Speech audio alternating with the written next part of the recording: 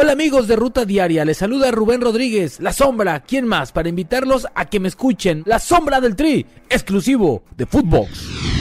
Footbox Today, el podcast diario con las noticias del fútbol. ¿Qué tal, Footboxers? En la Nations League, Diego Coca y Santi Jiménez hablan previo al debut. En Barcelona, el equipo culé demandará a periodistas. Y en la Champions League femenil, Chelsea y Wolfsburg toman ventaja. Recuerda seguir @FootboxOficial en redes sociales, seguir el podcast y activar la campana para recibir todas las noticias del fútbol que tienes que saber. No hay equipo A ni B. Diego Coca habló en conferencia de prensa previo a su debut como director técnico del Tri ante Surinam en la Nations League. El estratega argentino aseguró que no hay jerarquías en la selección. Escuchemos. Porque es como nosotros lo sentimos. Yo como el principal responsable. Acá no hay selección A o B o C o nada. Acá es la selección de fútbol de México. Y cada partido es importante. No es que hay un partido más o menos importante que otro. También habló el atacante del Feyenoord, Santi Jiménez, y dijo que no sabe si es él el delantero titular del nuevo proyecto en el Tri, pero que aportará lo mejor de sí por representar al país. Aquí sus palabras. No sé qué rol vaya a ocupar, porque ya depende mucho del director técnico, de sus gustos, de todo un poco, de lo que vengamos haciendo también en clubes, ¿no? Es un proceso largo, pero sí te puedo decir que donde me toque estar voy a tratar de sumar lo máximo posible. Baja en Tigres. El mediocampista de los felinos Fernando Gorriarán estará fuera de actividad por lesión, sin un tiempo estimado de recuperación luego de la lesión que sufrió en el Clásico Regio ante Rayados. El equipo auriazul dio a conocer el reporte médico del jugador uruguayo, el cual fue diagnosticado con una lesión grado 1 en el bíceps femoral de la pierna izquierda, por lo que su regreso al trabajo grupal queda sujeto a su evolución. Fantasmita defiende al Barça.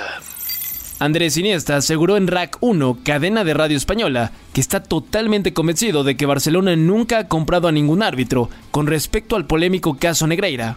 También, otro exjugador que salió a defender al cuadro culé fue Gerard Piqué, quien dijo estar seguro de que el Barcelona en ningún momento compró a algún árbitro. Escuchemos parte de sus declaraciones. Yo estoy convencidísimo que el Barça en ningún momento ha comprado a los árbitros, o sea, convencidísimo. Sino simplemente que entender el porqué de esas facturas. Continuando con información del equipo culé, según ha adelantado el diario español Sport, la entidad azulgrana se ha puesto manos a la obra y ha presentado 5 demandas y está preparando varias más contra periodistas por su comportamiento acerca del caso Negreira. La entidad culé considera que algunos medios o trabajadores de ellos han intentado perjudicar la imagen del equipo. Adiós a leyenda teutona. Mesut Özil, ahora exfutbolista alemán, quien tenía contrato vigente con el equipo turco el Istanbul Başakşehir, ha decidido romper el acuerdo y anunciar su retiro del fútbol a sus 34 años de edad. He tenido el privilegio de ser un jugador de fútbol profesional durante casi 17 años y me siento increíblemente agradecido por las oportunidades. Pero en las últimas semanas y meses, después de haber sufrido algunas lesiones, ha quedado más claro que es hora de abandonar la gran etapa del fútbol. Ha sido un viaje increíble, con clubes como el Schalke 04, Werder Bremen, Real Madrid, Arsenal, y agradecimiento a los entrenadores que me apoyaron, decía parte de la carta que escribió en redes sociales. Por otro lado, el delantero español Bojan Kirkic también dijo adiós al fútbol a sus 32 años de edad. Va a tener su retirada en las instalaciones del Camp Nou en Barcelona. El atacante de Linjola ha convocado a los medios para dar la noticia. Expande tus horizontes y que nada te detenga. Si lo que necesitas es fuerza, potencia y durabilidad, con las pickups de Toyota lo puedes lograr. Si es una pickup Toyota, es indestructible. Red Devils en Qatar.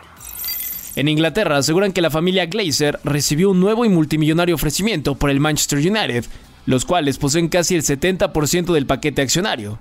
Yassin bin Hamad Al Thani, presidente del Banco Islámico de Qatar, ofreció 6.000 millones de euros.